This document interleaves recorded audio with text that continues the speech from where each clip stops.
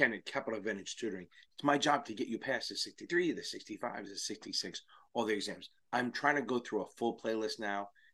In order, we're doing broker dealers now. We'll do IAs. If I might even do IAs on this one, depending how long it takes or how bored I get. I think my playlist is pretty solid for this, but it's a little ad hoc, like all over the place. So I'm going to try to create a timeline one, and we'll go from there. Let's see how it goes. So this one's going to be about what is a broker dealer, what is an agent, how do they register on the state level, stuff like that. Now I'm going to try to give information all around, not just for the exam, but we're going to make sure that you come out of this video knowing what you need to know for the exam about broker dealers and agents. And depending, if you see that I start on the IA after, then it's a bonus, right? Good stuff. So let's start with this. What is a broker dealer? What's a broker dealer?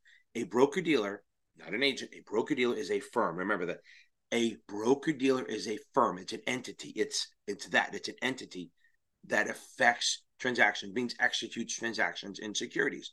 Now, as a business, okay, so if you do it if you're trading in your Schwab account or whatever, you're not a broker dealer because you're not a firm anyway. But that's not the same thing. It's for the account for themselves or others as a business. So you're trading as a business. And remember, it's a firm that executes. So on this exam, if you see execute transactions, 99% of the time, it's a broker dealer. If you see give advice or make recommendations, even though broker dealers can make recommendations, pretty much if they say make recommendations, they're talking about investment advisors. So some of the questions you're going to get is, how do they get paid? Well, they can get commissions if they act as an agent in an agent capacity. So what's an agent capacity? That means they're acting as a middleman. They're not using their own principal. They're not using their own money, none of that stuff. They're like when you go to buy a house, you hire an agent, a realtor to find the house for you. They find a seller for you. You don't buy it from the realtor. You buy it from the person they find. I want to buy a house. This is my range. They find a house for you. They find a seller. And then they just meet you up and then they do the middle and then they charge a commission. That's an agency transaction. That's one way. That's the broker. So remember, ABC, agent, broker, commission. Now, the other one is if they act as a principal, they can get markup and marked down. So that's if they act as a principal, they're using their own inventory. So if you go to buy shares at 40, they're going to sell it to you at 40 and add a little markup. Kind of like when you go to a restaurant and you buy a bottle of wine, they bought the bottle of wine for like $5 and they're charging you like 15 or 20. That's a markup. Okay. So you're buying from their inventory of wines. Well, same thing. When you buy shares in a principal, when the broker dealer acts as a principal, which is a dealer, they're charging you a markup. You're gonna buy it at a price and they're gonna mark it up by max of 5%. That's a guideline. And if you sell it, they're going to buy it from you. So the other side, right? So they're going to sell it to you and charge a markdown, which means if you sell it at 40, they're going to pay you like $39.50 or $39, which is you're selling it at 40 minus a markdown of $1. So when you buy it, they buy it at the ask, they charge a markup. When you sell it at the bid, and you pay a markdown. So they're going to reduce what you get when you sell it, and they're going to increase what you pay when you buy it with a markup or a markdown. If you see the broker dealer sold you, or you see in the confirmation, can think of the word, Jesus. If you see in the confirmation, we sold you, or they say we sold to you, or we bought from you, that means the broker dealer bought it from you, or the broker dealer sold it to you, and that means it's a markup or a markdown. They can get fees for other things, right? So for like investment banking and stuff, it's not really a commission, but it's fees for doing a transaction. So that's another way they can get paid. They cannot get paid for advice. Okay, that's the thing. Broker dealers cannot get paid for advice. You have to do a transaction. Now, do broker dealers give advice? Of course they do. They call you up and say, hey, buy this, buy that, buy this, buy Tesla, buy whatever, sell NVIDIA. They give you advice. You can't pay them for that. The only way they get paid is if you do the transaction. If I call you up and say, hey, Johnny, buy some Tesla here, and you go, nah, I don't get paid. But once you go, yes, I'll buy it, then I can get paid for it because I'm going to charge you a commission. I think that works. What happens if they do start charging for advice, right? So if they start charging for advice or doing wrap fees or charging for financial planning, they are now into the investment advisor realm, and they have to, and what they will have to do is they will have to, I look like I'm asleep when I take the stupid glasses off. Never wore glasses for the longest time. And now that I've been wearing them, when I take them off, I'm like, boy, I look like I sleep, or it's just blurry and I can't see shit. So anyway, so if a broker dealer starts charging for the advice or for wrap fees or for financial planning, they fall into the investment advisor route. then they have to register as an investment advisor as a separate firm. That's the only way it works. They can't charge fees for transactions. There's got to be a way for us to make money from giving advice or giving out research without getting paid for it. So instead of getting paid hard cash, we're going to get soft dollars. Okay. Soft dollars, okay, is like a loophole around the no pay for advice thing. So like an agent can't, or a broker dealer cannot sell your research. They can just give it to you and hope you give them business. An IA can actually sell the research. They can say, listen, you're paying for the research. That's what you're paying for, the advice or the management. So the broker dealer can do what they call a soft dollar transaction, where now they can almost do anything, but the ones that are safe are what we call safe harbor.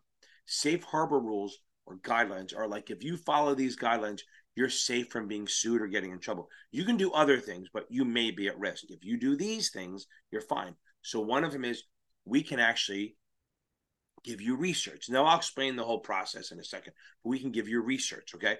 We can give you research, fine. We can pay for tickets to a seminar, not the travel, but the actual seminar convention that helps you invest, or for your customers. Or we can do for software, again, that helps you invest. Not accounting software, not compliance software, basically investing software. Like in reality, I guess you could say a Bloomberg, okay? That helps you invest, that gives you access to stuff. So we can sell that to you and charge you, but you can't pay us directly. That's the interesting part. You cannot pay us directly because that would be paying for advice or non-transaction compensation, because that's what commissions and markup are. They're called transaction-based compensation. Well, this would not be a transaction. This is me giving you something. So what we do is we change it up. You're still going to pay us commissions, but here's what we do. I normally charge you 1 penny a share. Boom, charge you a penny. That's it. That's every time you do a trade, I charge you a penny, whatever it is. But now I give you research. So I'm going to say, okay, I'm going to charge you 2 cents a share. Fair. It's an agreement. We're good. Now that extra penny is going to go toward what you owe me for the research, and then the other penny goes into my pocket. So I'm going to charge you a higher commission to cover the cost of either the seminar or the software or the research. And what happens is, to keep you going, keep giving me business, I am going to keep going ongoing basis of giving you stuff, so you keep sending me business. Now, if you don't send me any business, I can't get paid. So it's only based on you're going to send me an order, and normally I charge you a penny. Now I charge you 2. The extra penny goes toward the fee that you owe me. Pretty easy. It's like a loophole around the advice thing, but it is legal as long as you document it. It's totally legal. It's as long as it's fully documented and you have track record and you only do certain things for it, you're in good shape. Like a different example of this was that when I was running a firm, they came to us and said, listen, if you do 50 grand a year in commissions with us, okay? If you do 50, I think it was 50, you get a certain level of stuff. If you do 100, you get access. So what they said was, if you do 100,000 a year in commission business with us, it was Merrill Lynch, they said, we will give you access to all our research. So that was a trade-off. If you do the business, we give you access. It's kind of an off-center of soft dollar, but it's the same idea, that you do business with us and we'll give you this. They can't charge me for the research, right? Unless they're an IA. That should help a little bit. Okay, so what's not a broker dealer? So there's a kind of consistent. Remember, banks and issuers are never anything. Banks are like freaking ghosts on the state level. But you got agents are not, because they're individuals. Issuers are not, because they're issuers. Banks, saving institutions, trust companies, literally the same thing. They are not broker dealers. Now we'll get into when you would have to register, but those are excluded from the definition. Excluded means that you do not meet the definition of a broker dealer. You're an agent, you're an issuer, or a bank. Pretty much those are the major exclusions. Okay, another exclusion they build in so that you don't always have to, broker dealers don't always have to register. The other one is if the broker dealer doesn't have an office in the state and 0 retail clients. Even if they have 1 retail client, they have to register.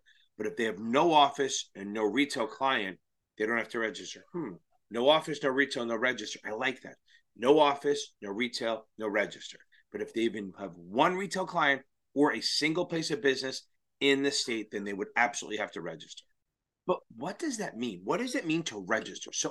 So broker dealers have to register at the SEC level, FINRA level, which you should know by now, because hopefully you took either the 6 or the 7, and state levels where they do business, which is if they have an office or any retail clients. Institutional, so if they have institutional and an office, they have to register. If they have institutional and no office, they don't have to register. Again, no office, no retail, no register.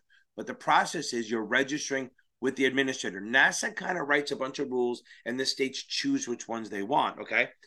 But you're registering with the administrator. You're not registering with NASA, or you're not registering with NASA. You are registered with SEC, FINRA, and any state that you're doing business in, not NASA. Now, they're not going to go too deep into it. I'm going to go through a little deeper than you need probably, but just so you get the big picture. When you apply, use a Form BD, broker-dealer, form broker-dealer. That's the same one you use for the SEC and FINRA. So what happens is you register with the SEC, FINRA, SEC, then FINRA, then the state. So when you go to apply to a state, you'll plug in, Alabama and Louisiana. You'll click them. That application will automatically, in the CRD system, which is where you file it electronically, go to the states. Now, there are some states that don't do electronic yet, but don't worry about it. Not your fucking problem, okay? Not your problem. So now, you file the Form BD, and it's going to list a lot of stuff like, it's going to put, when they say applicant or registrant, in this case, they mean the firm. When it's an agent, they mean the individual. They want to know the name of the firm and any doing business as, other names it's under, where they are, the financial condition and history. Now, that's only for broker-dealers and IAs. Firms have to do financial condition and the history. Agents and IARs do not. Basically, what kind of business we're going to do. Do we have any convictions of any kind of convictions of misdemeanors, securities-related misdemeanors, and any kind of felony? Those convictions would statutorily disqualify us. But we will have to even disclose any of the charges. So even if we're charged of any of those things, we have to disclose it.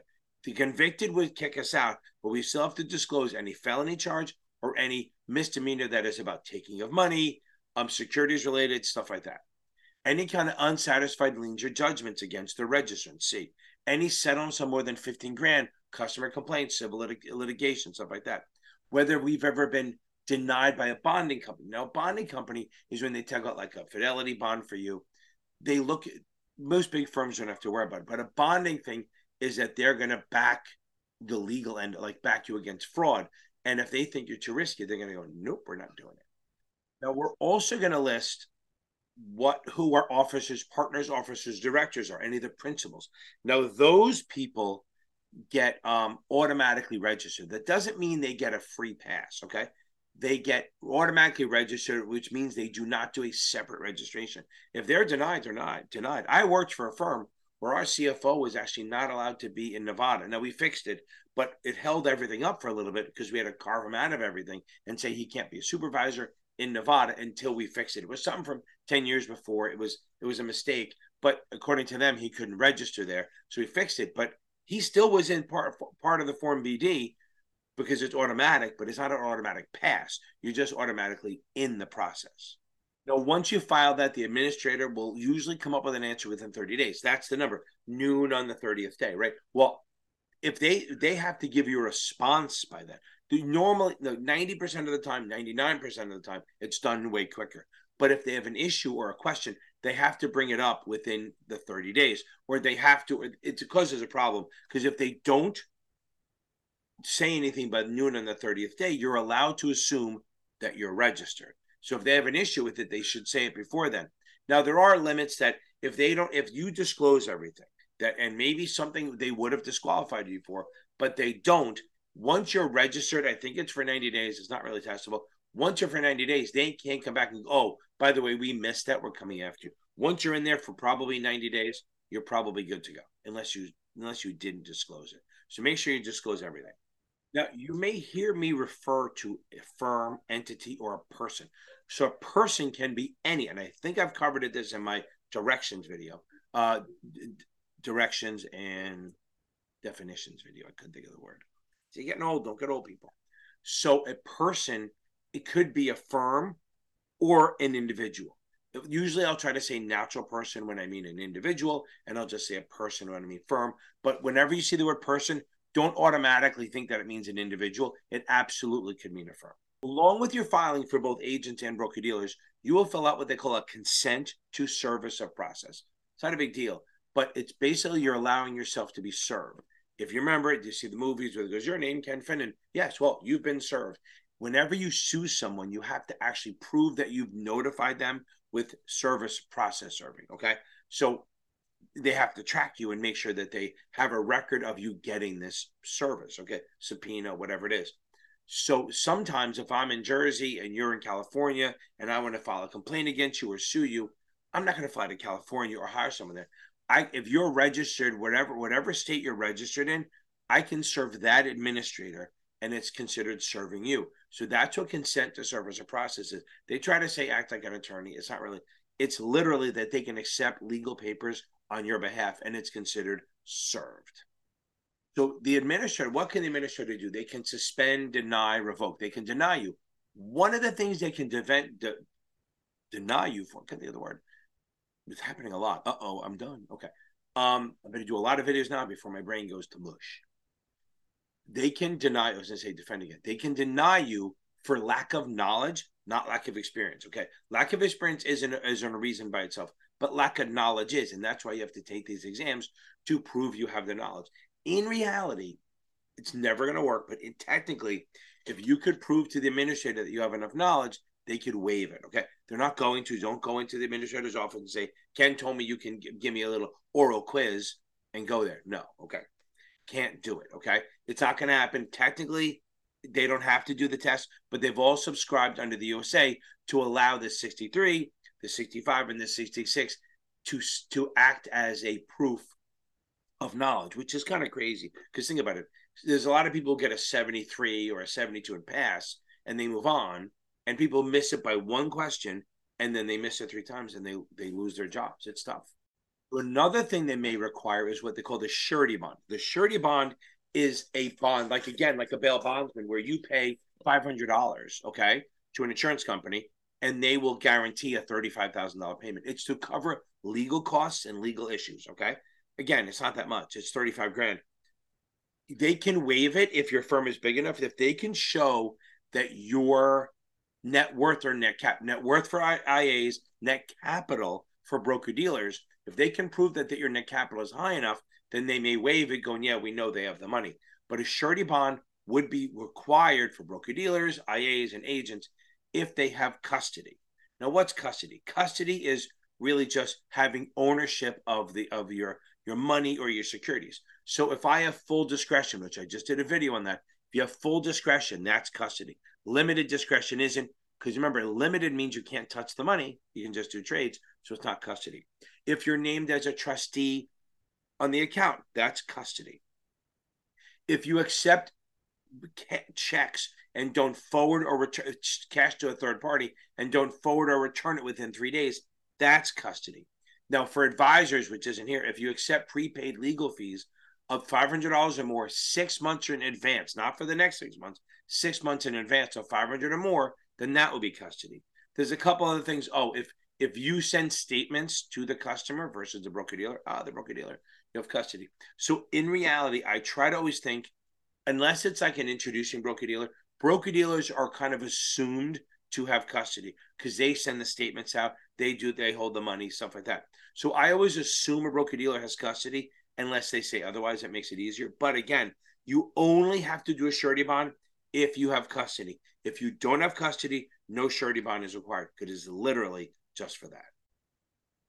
Now, you're going to register and you have 30 days to this. And this is for broker dealers and agents. Okay. You register again, like I told you, it's 30 days after. It always expires on December 31st, no matter when you do it. So if you register on December 10th, it's going to expire 21 days later. You have to re-up. So again, I'm still bitter about something. I worked at a firm called Westpac. About 15 people were going to coming in from Australia end of December, like December 25th or something. 15 people, and they all had their licenses. They were going to register them with their firm. And I said, wait a second, why don't you just wait till January? They went back and forth, and they did it because I said, look, one, they're Australian, not going to do anything the last couple of weeks of December. They're off on vacation. It's like summer. So they're not going to do anything. And just wait till January 1, do it one. You only have to pay one fee. They did it. They saved money. Do I get credit for it? No, I got nothing. But make sure we know, no matter when you register, it ends on December 31st, and that's when it expires. And there's no such thing as prorated. So if you file end of December, you're paying the full year's fees for the previous year, and it ends on the 31st. Now let's go quickly over the forms you need. So if it's a broker dealer, they use a form BD. And when you leave, it's a BDW. So remember, you can leave. The firm can leave the state too. So I have an example. So when I was at, again, Westpac, we had a broker-dealer in Ohio because we had no office, but we had hedge fund clients. And Ohio at the time didn't consider hedge funds as institutions, so they were considered non-institutional. So we had to register. Right around I think it was around October, they changed the rule saying hedge funds and money managers are institutions, so we pulled out. Sorry. Doesn't always work. So we pulled out and we filed the BDW. We only pulled out for that state. So that's called a partial BDW. A full is you shut down your firm. So a BDW is when you shut down, when you leave a firm, you leave a state or something like that. If it's a full BDW, you're shutting down your firm. If it's a partial, then it's just going to be like that state. When an agent registers, they use a U4. And when they leave, it's a U5. Now, what's interesting, and we're going to go more into the agent stuff, but these are all good stuff. So when you started a firm, it's your responsibility to make sure that the state knows. So the actual technical, what really happens is not the way it is, but testing wise, you have to know. If you work at a firm, you file the U4, you're in there. When you leave, they file a U5 within 30 days. And if you just say you leave JP Morgan and go to Edwards, right? Edward Jones, you're going to leave. JP Morgan has to tell the state. You have to tell the state, but that's really you just making sure the U5 is filed. And then when you start at Edward Jones, you have to file the U4, and so does Edward Jones. So when an agent leaves or goes in, both the firm and the agent have to let the administrator know. Now, again, the agent doesn't really do it. They just make sure the firm did it. So if you leave one firm to another, there's basically 4 notifications. The firm saying you left, you saying you left, you saying you started at a new firm, and the firm saying you started there. So all of them do it. Now let's jump to the next one. That's U4 and U5. Investment advisor uses Form ADV to register, ADVW to leave. An investment advisor rep also uses a U4 to register and a U5 to leave. Now, when a broker-dealer is registered, they have a net capital requirement. That's like equity, okay? It's basically the liquid net worth of a firm. There are requirements, and basically the SEC sets requirements. The administrator cannot set requirements higher than the SEC, and they're not going to do lower. So literally, the SEC sets the requirements, and if you know, that's like, there's a $5,000 BD because you do this. It's a $100,000 BD because you do that. It's $250 or prime. You're not going to get questioned on this. But the SEC determines your net cap requirements based on what you're doing, whether you're taking positions or whatever your actions are as a broker-dealer, they base it on that. So the SEC is going to set that. The administrator just goes, hey, we're going to use the same number. If you are registered in a state, all advertising, sales literature, and written materials like pamphlets, circulars, form letters, all that stuff to be distributed must be filed with the administrator, unless it's an exempt security, an exempt transaction, or federal covered securities. If it's an exempt security, an exempt transaction, or a federal covered security, you do not have to file. Okay. Ongoing. So now broker-dealers have initial financial requirements, and they will have to keep up maintenance ones. Like they have to basically keep up making either 10Qs. They have to do focus reports or annual reports or balance sheets. They have an ongoing financial requirement for broker-dealers, not agents. Okay.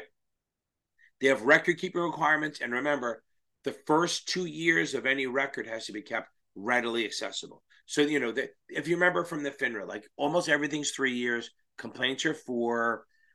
Blotters, general ledger, stock records, and customer statements. Customer information and statements are 6 years. And anything to do with forming the company's lifetime. Plus, everything's held 2 years and readily accessible. Also, remember, after the firm shuts down, it's 3 years after that, because that's what the statute of limitations is. So all lifetime records are lifetime plus 3 years. Okay.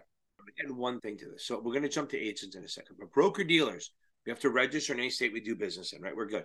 Now, if one of your clients is visiting another state, temporary there, the broker-dealer would not have to register there, okay? So if they're on vacation, they do not have to register there. But I'm going to add one more thing in here. So now, what about Canadian broker-dealers? So there's broker-dealers and Canadians. If their clients move here, they got to register. But if their clients visit here, they do what they call a limited registration, which is really just filing paperwork. You're not really registering. It's more like notice filing than anything else. So I say they don't have to register. So if you're a Canadian broker-dealer and the customer's temporarily visiting the U.S., not moving here, they don't have to register. It's a limited registration, but it's not really registration. Agents of the broker-dealers have to register in the states, right? Anywhere they have a place of business or a single retail client. They have the same rule. Clients on vacation, they don't have to register. It's kind of the same stuff, but just remember, an agent is the individual. So the broker-dealer is the firm.